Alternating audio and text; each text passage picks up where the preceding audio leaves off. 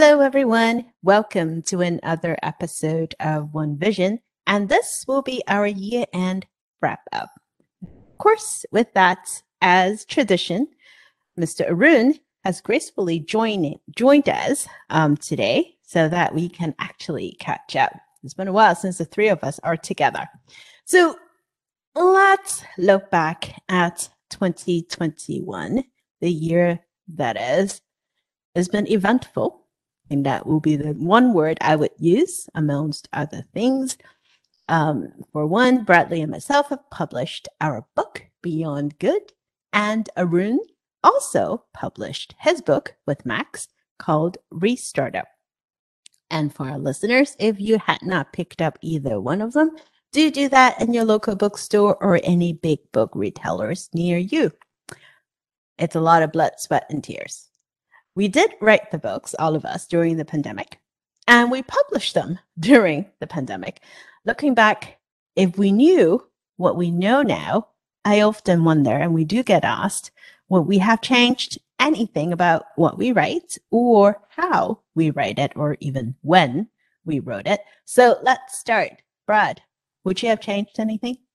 I think I would have changed the maybe the structure a little bit of what we wrote about. And I'm sure that if we had more of the pandemic sort of under wing, we would have written about the impact of it, the economic impact of it quite a bit more.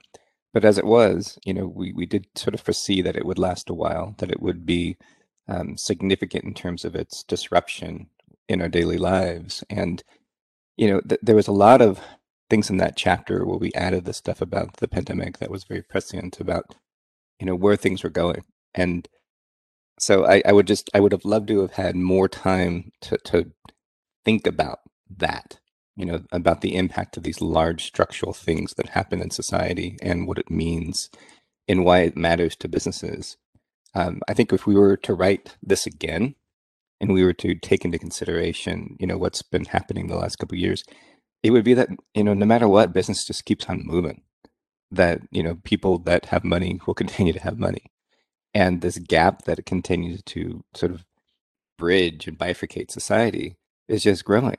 And it's now needed more than ever that people understand that there are systems of connections between us all and what we do, and the importance of giving back to the community that you're a part of is incredibly important. And so I think we probably would have doubled down on that. And, I look forward to writing more about that. What about you, Arun? What would you change? Well, I'm not sure if I would have changed on the content side or the depth of the content side too much. I think I'm fairly happy with the coverage there. And then just for context, we started writing the book in April 2020 or late April 2020 and finished writing the book in September 2020. So pretty much at the peak of the COVID, the first few months of COVID. I completely, thoroughly enjoyed the process. Spoke to about 49 or 49, 50 amazing people across the world, practitioners. Um, I couldn't have done it at a better time, primarily because that was Max Payne time. And people, when they gave us anecdotes, it was like it came across in a very powerful way. The stories came across very powerful. Maybe if I had written it in a year's time, or maybe if I had written it now, they would have probably um, gone past the pain point, and it wouldn't have been as emotional, as contextual, as impactful as the articulation was. So I think from that perspective, I wouldn't have changed a thing.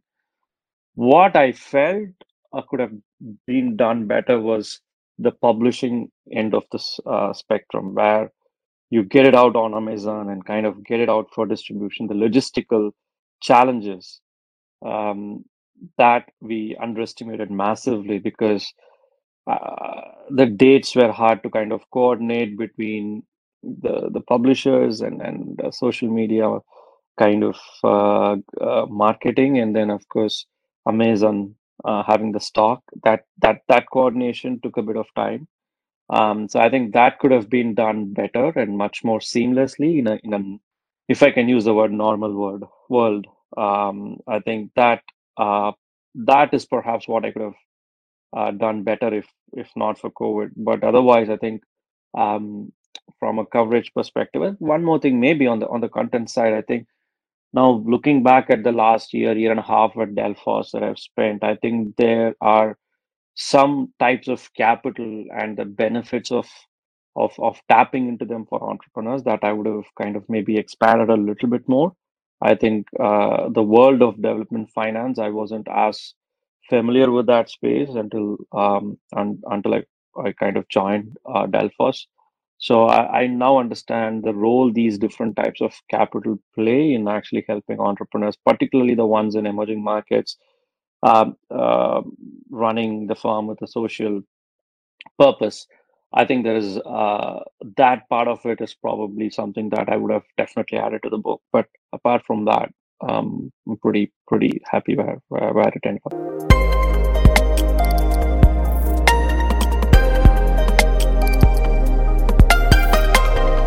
I found myself nodding as both of you two were talking. I do agree. I think we underestimated the amount of work and effort it would take to promote the book after it was done. I thought the hard part was writing. I think getting the word out there during the pandemic when our normal access to conferences were cut off and when the world basically had and still has supply chain issues. It was really hard getting books and things to people across the world. That was something that we did underestimate. And Brad, I love your point about, certain chapters or issues taking more focus. We did make a change in the end, adding a little bit more material around impact on different communities because of COVID. But I think there's a lot more that we could have written. And also, I think the other part I wish we did a little bit more, but it was purely because of timing, was some of the newer developments of fintech on communities. When we're talking about community fintechs, the new ones that pop up that address the needs of immigrants, that address the needs of LGBTQ communities, I think a lot of those popped up when we wrapped up our first round of writing. So I wish we could have addressed that a little bit more too. But all in all, it was a really interesting process. And I want to give a shout out to a few of our friends who also published their books this year. Most recently is Paolo Cironi, Banks and Fintech on Platform Economies. That book just came out in Europe last week, as well as Brett King, The Rise of Techno-Socialism. That also just came out. And a little bit earlier in the year, Cashless, China's Digital Currency Revolution by Richard Turin. So these three books do take some time and pick up a copy if you're looking for good reads during the holidays. I think they are really, really interesting, looking at different challenges that we face in our society, as well as changes and innovation that's happening in financial services space. Now, in the last 2 years, I think towards the end of the year, we like to do things around looking back what we've learned this year and looking forward, what do we think is going to happen? But recently, Stacey Cohen wrote something to that effect that really resonated. She said, the past 2 years has shattered her belief in predictions. For many, if not most of us, the pandemic has made life more unpredictable, but the pandemic didn't change my thinking about predictions. It disrupted the way I've approached my life and work. I want to ask the two of you, looking back, did you have any aha moment this year? How would you remember 2021 by? I mean, I had quite a few aha moments, particularly through the recovery phase over the last few months. But one of probably the moment that I find it funny when I say that's a cherished moment was when I took a selfie standing next to the London Underground on my first day into work after the lockdown. I never thought I kind of practically relied on it in some sense. I'm a routine guy, and for me, getting on a particular train every morning and and going to Perth, grabbing some stuff that I need, and that's a routine. And I'm so routine conscious, and when that goes out of the window, I struggle to keep up. I think that was probably I mean, through this whole phase, that was the big thing. But I also see the way things are being done is a lot more. It's changed completely, right? With I mean, we all know this, and it's been overdone. But work from anywhere, right? So today I was having a conversation with a friend who is planning to relocate back to India, and we were talking about the pros and cons. But there is so much in favor of the decision than against the decision now, because he can work from anywhere, and still make the same impact in the space that he wants to. And I'm sure we're seeing this trend across the world. I think that, and we'll continue to do so. I think those were probably the biggest things for me. I mean, of course, I spend a lot more time at home and all that. But in terms of how much socializing with people, uh, and having a workplace to go to, I think that the realization that it meant a lot to me is perhaps the biggest takeaway for me. So your aha was that you kind of missed a little bit of that routine, that separation, something like that. Amazingly so. I didn't realize it until I actually went back to it. Yeah, I haven't been in, like a physical office environment for 7+ years, and I think it was always so funny when I would go back to Boston when I was at Santander and go into my office, and it was almost like a guest office. I always felt like I wasn't really supposed to be there. Um, I think, the last couple years, you learn a lot about yourself, and you learn a lot about, who your friends really are, and the importance of not just the routine activities, but your ability to reinvent, and your ability to, really almost like learn from the people around you and learn from your children in terms of resilience.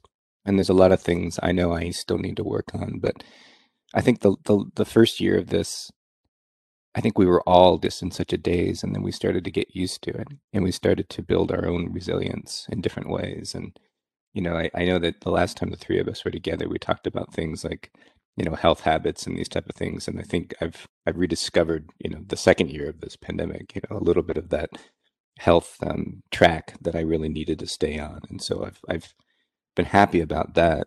But I still think that we are like going through a global like set of mental crises.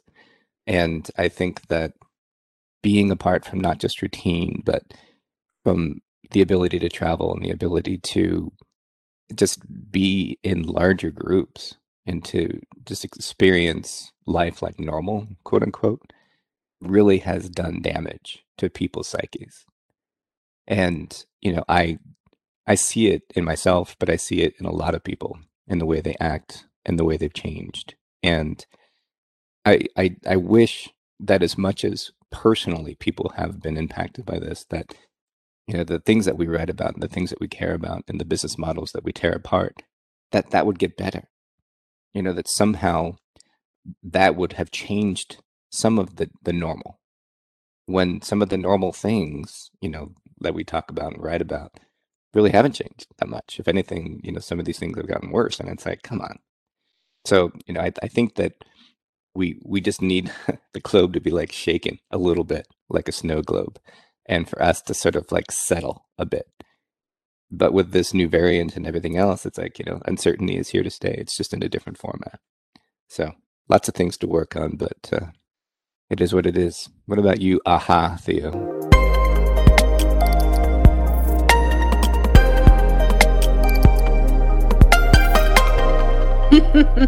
Well, I'm still waiting to read to pick up my health habits. Kudos to you. I had not been able to do that. So as such, I actually appreciate the fact that I had not met anyone in person, but I do need to pick up on that. I think perspective, right? I think last year, this time when we got together, we thought, well, yes, looking forward to 2021, things going to get better. 2021 came and It's almost gone. I had no idea what happened this year. It almost feels like we were settling in a new normal, but yet it is not a new normal. I still feel like I'm in a haze most of the time. It doesn't help that kiddos were at home for 9 months. They didn't get back to school until September. But it brought about two things. One is I spent a lot of time the last 6+ years looking at longevity, looking at how we can use technology to help people live better and become more financially secure in the later years. One of the things I've learned, or perhaps I should have known all along, is that we actually need to move that further upfront. It is important to look at the needs of older adults, but it is even more important to get them to equity before they get older. Because when we're thinking about life expectancy, one of the things I like to talk a lot about is how humans in general have gained an extra 30 healthy living years since the beginning of 1900s. That's a stat I've used a lot of times, and I still use it. But devil in the details. If you look in the United States, people that have access to healthcare, people that have access to time to exercise, or money to get food, healthy food, the longer life expectancy is 87, compared to those in counties that are less well off, that are less fortunate, that do not have access to the healthcare that they need, to the services that they need. Their life expectancy is 67. You're looking at just within the United States. That gap is staggering. And that gap was even more evident during the last 2 years, during COVID, when we saw people who did not have access to the critical care that they need, and hence they suffered different outcome than many of us. And so I think that was one of the big moments, realizing that the work on older adults needs to continue, must continue, but is even more crucial for us to move that needle further upstream to get people to more equitable states before they get older. I think that was one thing I learned. And the second thing I learned, I think, is I had not seen my parents for 2 years almost, and it sucks. It's hard. And it's hard to especially start thinking about now that they're in the late 70s, and you start counting backwards how many more times you might actually be able to get with them. And that number decreases as I keep getting stuck here because of, the difficulty in traveling to a region that has really strict quarantine requirements. And then you start thinking about, not just only the vulnerability of human lives, but also, the connection, right? How much can you actually keep that connection alive between my kids and my parents? And that sucks. It's awful. So those are my two moments. I'm hoping that 2022 will be different. I have made mental plans that I don't care how long I'm going to have to get stuck in a quarantine hotel. I am going to go. You guys might not hear from me for 5 weeks or however long, but I will make sure that I can cross the ocean because that is important. But it brings back to Stessa's point, right, about life changing, about being hard to adjust when things are so unpredictable. One thing that is almost predictable in the fintech space is the amount of money that's been coming in. It's staggering. And it doesn't look like it's stopped. I remember when the three of us first spoke in the beginning of COVID, this is like almost 2 years ago, a year and a half ago, we had talked about potentially economic downturn and potentially, what's going to happen to funding, what's going to happen to startup scene. I think I've been proven wrong. It seems like the dry powder just keeps coming. And you see unicorn after unicorns, especially in Asia and in India, for example, that's just been nonstop.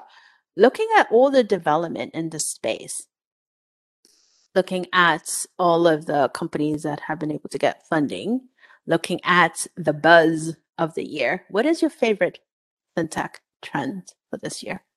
What do you think is the most hyped? I think for me, the thing that's the hashtag that's flown too far too much for my liking was BNPL. I'm not a big fan, although I see there is potential there which needs to be kind of tamed a little bit to address the right kind of customer that it could really benefit. But BNPL clearly has been the hottest hashtag, fintech hashtag of the year. But I really think embedded fintech is probably if I have to pick one, it'll be embedded fintech because um, in countries where there's not been a traditional financial system or banking system, payment system, the way some of these digital mobility platforms have provided fintech solutions, where agri-tech platforms have provided fintech solutions, and it kind of coincided this year coincided with my time at Delphos, through which I had the opportunity to meet several entrepreneurs, fintech entrepreneurs or agro fintech entrepreneurs across the world, fishery fintech entrepreneurs, where people are providing infrastructure for fisheries or SMEs actually focusing on fisheries, and there is a fintech angle, that there's a lending angle there, freight, digital freight, and that's clearly a hot segment for fintech lending because these SMEs have a working capital gap when they're serving big organizations such as Coca-Cola. Coca-Cola really don't care about their payment terms, so they have their 90-day payment term, and the SME prefers next day payment or immediate payment. And there's a big financing opportunity there. So several of these embedded fintech use cases uh, um, I've been pretty closely talking to and discussing the opportunities there with several of these entrepreneurs. I think that's been probably the most fascinating journey for me through this year. Yeah, so apart from the cool BNPL, I think this is where the meaningful change through fintech is happening. Yeah, I don't know if it's the topic or not in terms of the fintech investing and the types of things that they're investing in, but it's the where, which is really interesting to me. The fact that we're seeing more in Africa, we're seeing more in more varied parts of Asia, and when you look at what's happening in India in terms of development and access to payments and platforms for credit and these type of things, the impact of large platforms across new places, I think, is really the most interesting thing that's developed over the last couple of years.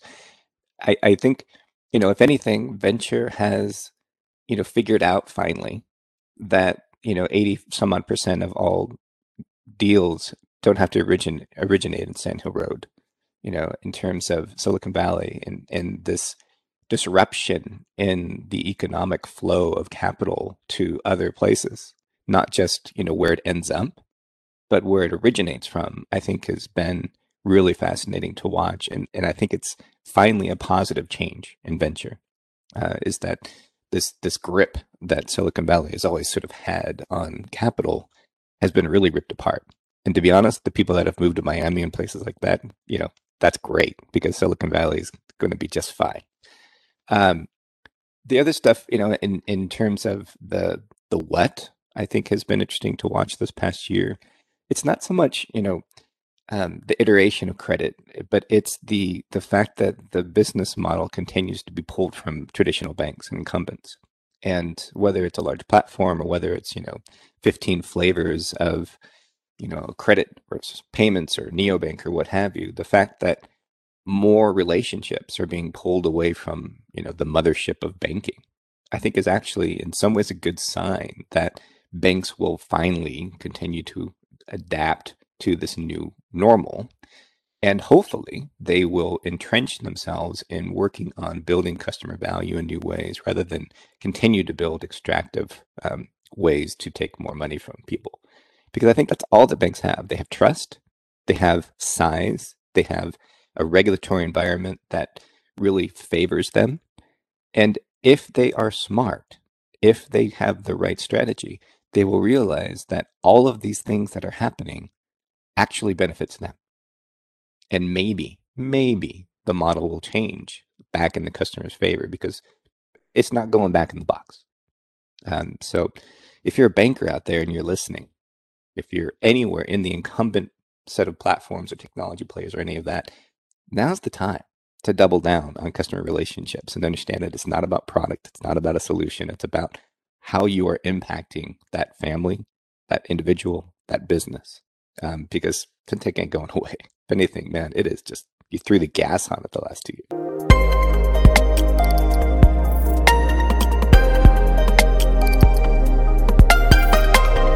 And we've seen some of that, though, haven't we, Brad? Because, for example, recently there were news about banks relooking at the fee structures and looking at, what they charge customers and removing some of them. And I would venture a guess that if it wasn't because the fintech's been making a lot of noise and saying, what they will not charge and how they're increasing transparency of what they provide to consumers, I would think the banks would just keep doing what they have been doing. So, there is a little bit of positive influence there. And I like also, as mentioned before, I like what we've been seeing with regards to new fintechs that pop up that address needs that many banks had not thought about. For example, those that have been recently released from prisons, and the fact that they had not been able to get financial services. And now there are fintechs out there looking at specifically that segment. That is welcoming.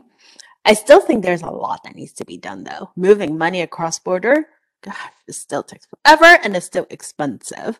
I had a friend of mine, his daughter recently moved to Spain for a year. And seeing him just trying to figure out how he can cost effectively send her money on a monthly basis is painful to watch. And, obviously we all know about our little story on how I still have to write checks. I actually just wrote 2 yesterday, one for my retirement account that I have to snail mail because that's the only way they take money. And the other one that I had to write myself a check to pay myself because that's much faster. And Oh, come on, could I tell my little mini story? Yes, tell yours. So we're finally starting to get money from the book, right? The first royalty payments have come in. Well, for whatever reason, I think it's because I bank at a credit union, the information that I provided did not allow for an electronic transfer. And so lo and behold, I get a paper check. And as much as I love the people at our publisher, the paper check is in pounds. How am I supposed to do this when mobile deposit doesn't allow for that? And my credit union doesn't have physical locations. And I also am a USAA member, and I can't deposit it there because they won't take pounds in the mobile deposit, and they don't have branches. So I'm still trying to figure out a week later how to do this. And the other day I was talking to Paul Loberman, my good friend out of the UK. Of course, he's in that market. And I asked, how, among all the fintech apps that we have, who would it be? Would it be Wise? Would it be like, an investment app like a Robinhood? Who could it possibly be that I could do a deposit of this, especially mobily? Because Lord knows nobody has a physical location.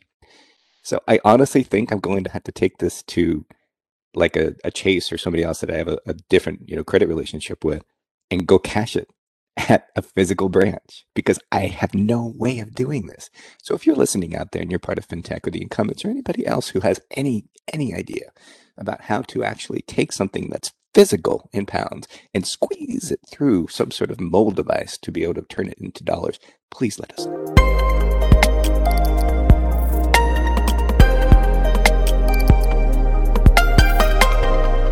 I was going to say, I would be more than happy to talk to the publisher, reissue it in my name and my account. I'll just charge you for a modest fee. That would work. I think you probably would. And I would actually pay it at this point. Well, I mean, we have our challenges, don't we, when we work with clients across border. I mean, the fees on top of fees that we get charged just to get paid. Yeah. It's so there are a lot of things to fix in banking, that's for sure. So in the next year, we'll be able to do things like that. Well, yes, hopefully next year we can actually physically go see people and have them. We got paid in cash once. Did you remember, Brad? We got paid in an envelope cash. But Theo, I'm surprised that we're having this conversation, particularly with Brad sitting in the West Coast, because I'm sure you've had this experience when you visited China. But the last time I was in India, it was earlier in Q1 this year. I was in a cab and the guy didn't have any cash on him, and he's like, "Do you have Google Pay? Do you have Phone Pay? Do you have Paytm?" I'm like, "No, I don't have all of them integrated into my phone because this is a UK phone." It's like, "No, sorry, I don't take cash." Thankfully, I had a 500 rupees note, which is not a lot of money in this part of the world. It's loads of money there. And it was a 200 rupees, right? I didn't have change. He didn't have change. I had to walk out giving him the 500 rupees. He made 300, or I mean 300 more than what he should have. So yeah, so it it just was surprising that you, Brad, you had to go through that experience sitting in the Yeah, innovation hub of the world. well, I mean, come on. That's the thing about Silicon Valley that I think is that, when people say, "Oh, you're Silicon Valley," like you're riding around and like flying cars and stuff out there, and I'm like, no, no, it's no different than anywhere else. We just like to spend money on everything around the world. Well, I think Silicon Valley likes to spend digital money that you can't see, vapor money, if you will. I did remember, Brad, when you and I were in Shanghai or Hangzhou, I can't remember now. It was Shanghai where the cab Yeah. story starts. Yeah, Oh my God, Shanghai. Yes, the cab driver was screaming at me in Mandarin, and I had no idea what he said, thankfully. And it wasn't until later that I found out apparently he was upset. I had to pay him in cash because I don't have any other means. The DD app didn't take our foreign credit card, and there was no other means to pay it. So, us from the US, we had to transact in paper money. I think there are still so many aspects of our lives that is in paper. And truthfully, I don't mind sometimes, especially with kids. I want them to feel that when their wallet is empty, they cannot buy any more stuff. When they actually have to physically take a $20 bill out, it hurts a little bit. It makes them think for at least 5 seconds, should I be spending it? Because I've seen them with their watch when they're in Hong Kong that they did not have to think, and how it just racks up their expenses. So I think there are things that we could definitely improve and change upon. are we going to have cross-border payment issues when it comes to the metaverse? Arun, tell me this isn't true. What's going to happen here? Cross-border payment issues in on the metaverse.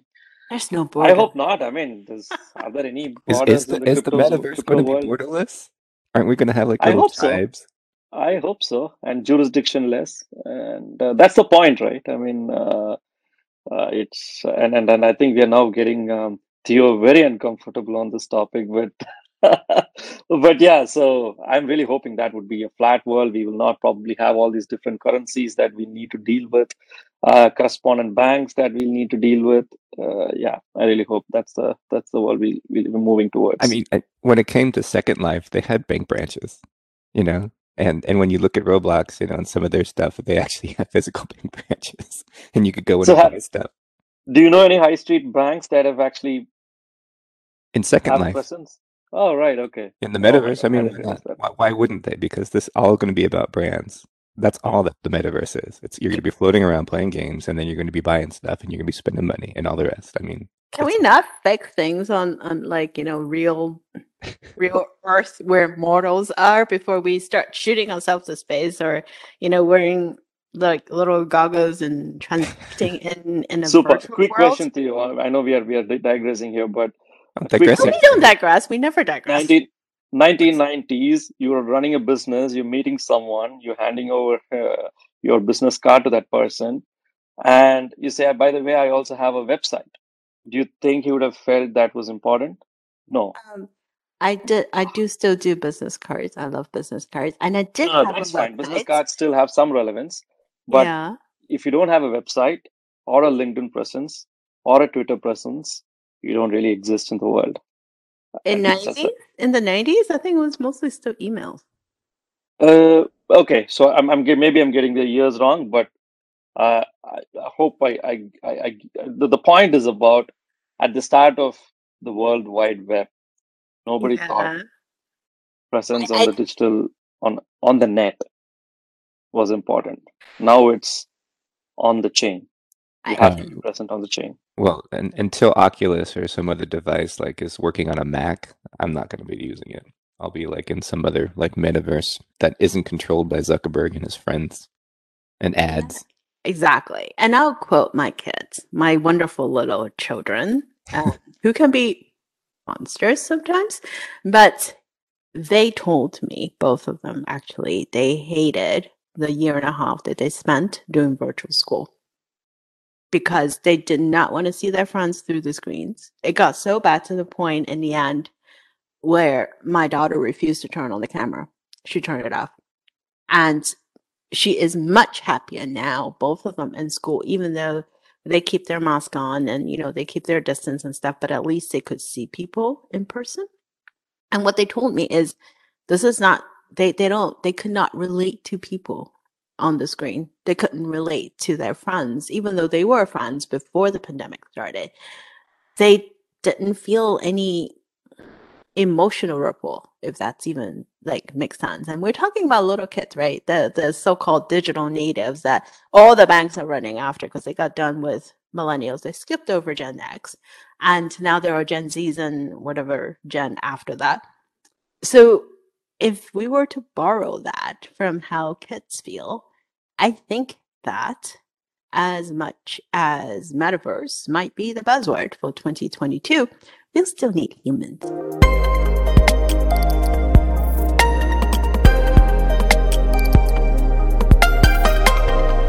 Anyway, so it's good digress and segue. What do you look forward to in the new year, Jens?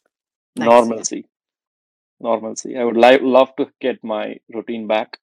Oh, I love routines. Yes. Not too many lockdowns, no masks. I would still love a hybrid life, which is I would love to work from home when I have to. And I see that organizations are happier there in the hybrid world. Add some cost efficiencies as well. But I would definitely want to be at work when I have to be at work, not at home. So that's how I define my normalcy. And of course, kids going to school, just have a boring year without any events. Just feel you're on a stable footing. I don't want a fancy year with Bitcoin going to $250,000.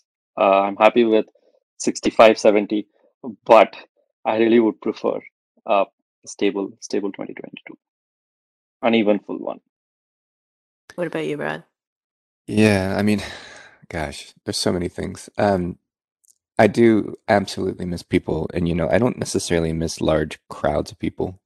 I miss sitting down with someone and just having that conversation. There's so many people that I miss, and you could just like your kids in the story that you were saying. It's like it's not the same.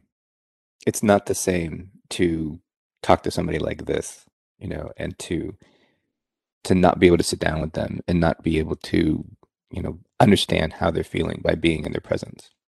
So that's one huge thing that I hope somehow comes back to a little bit more like it was. I don't think anything is going to be normal necessarily, because I think that's sort of the way that life is. But the other thing that I think has been missing so much is just that sense of community, because your community has shrunk. And it's not this mass thing, but when you have been afraid in some ways over the last 2 years in different things, and you worry about your kids, and you worry about the virus, and you worry about the economy, and you worry about politics a little bit less maybe lately. Well, actually not. And you think about the future, and it's like the thing that I hope changes more is that people can and are able to get out and to move around, and for you to see your parents, and for Arun to go home, and to be able to see my father and the rest of our family. That's just being together, I think, is so critical in terms of our mental health and in terms of just how close you feel to people. So I'd also, just I hope that as we quote unquote return back to work, that more people are given the flexibility, because I think that right now it's the time that workers need to sort of usurp that power that they have in their lives of controlling a little bit more about how they work and where they work and what they're working on. Because I think more people need to have more meaningful work, more well-paid work, and that will go a long way toward making things more equitable.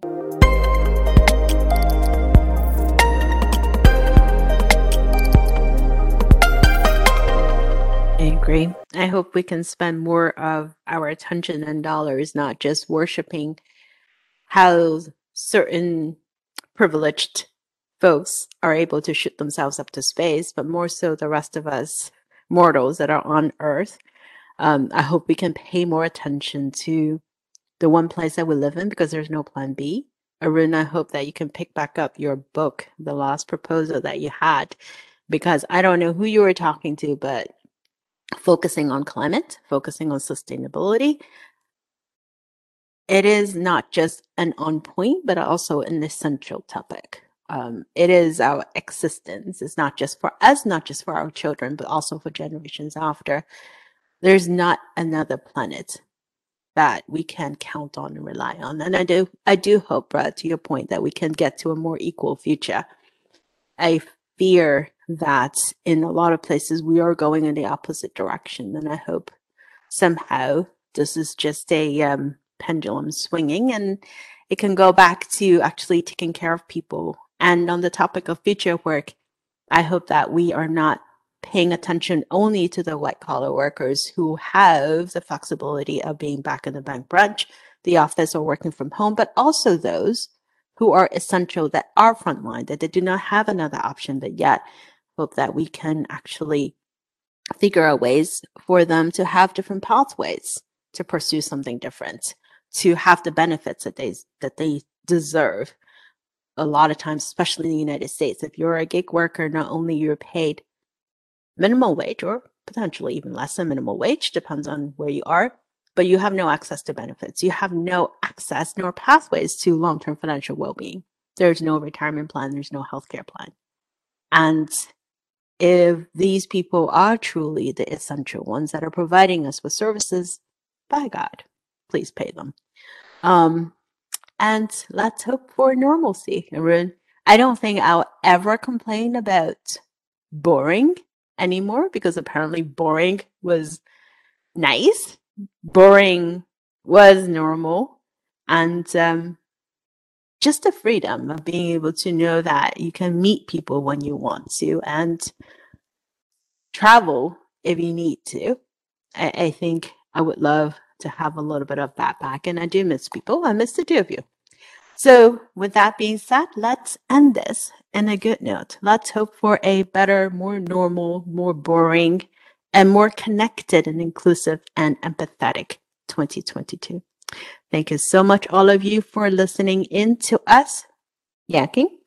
And thank you for sticking with us through the last 3 years. I lost track how many episodes we have made, but we appreciate you and have a wonderful new year.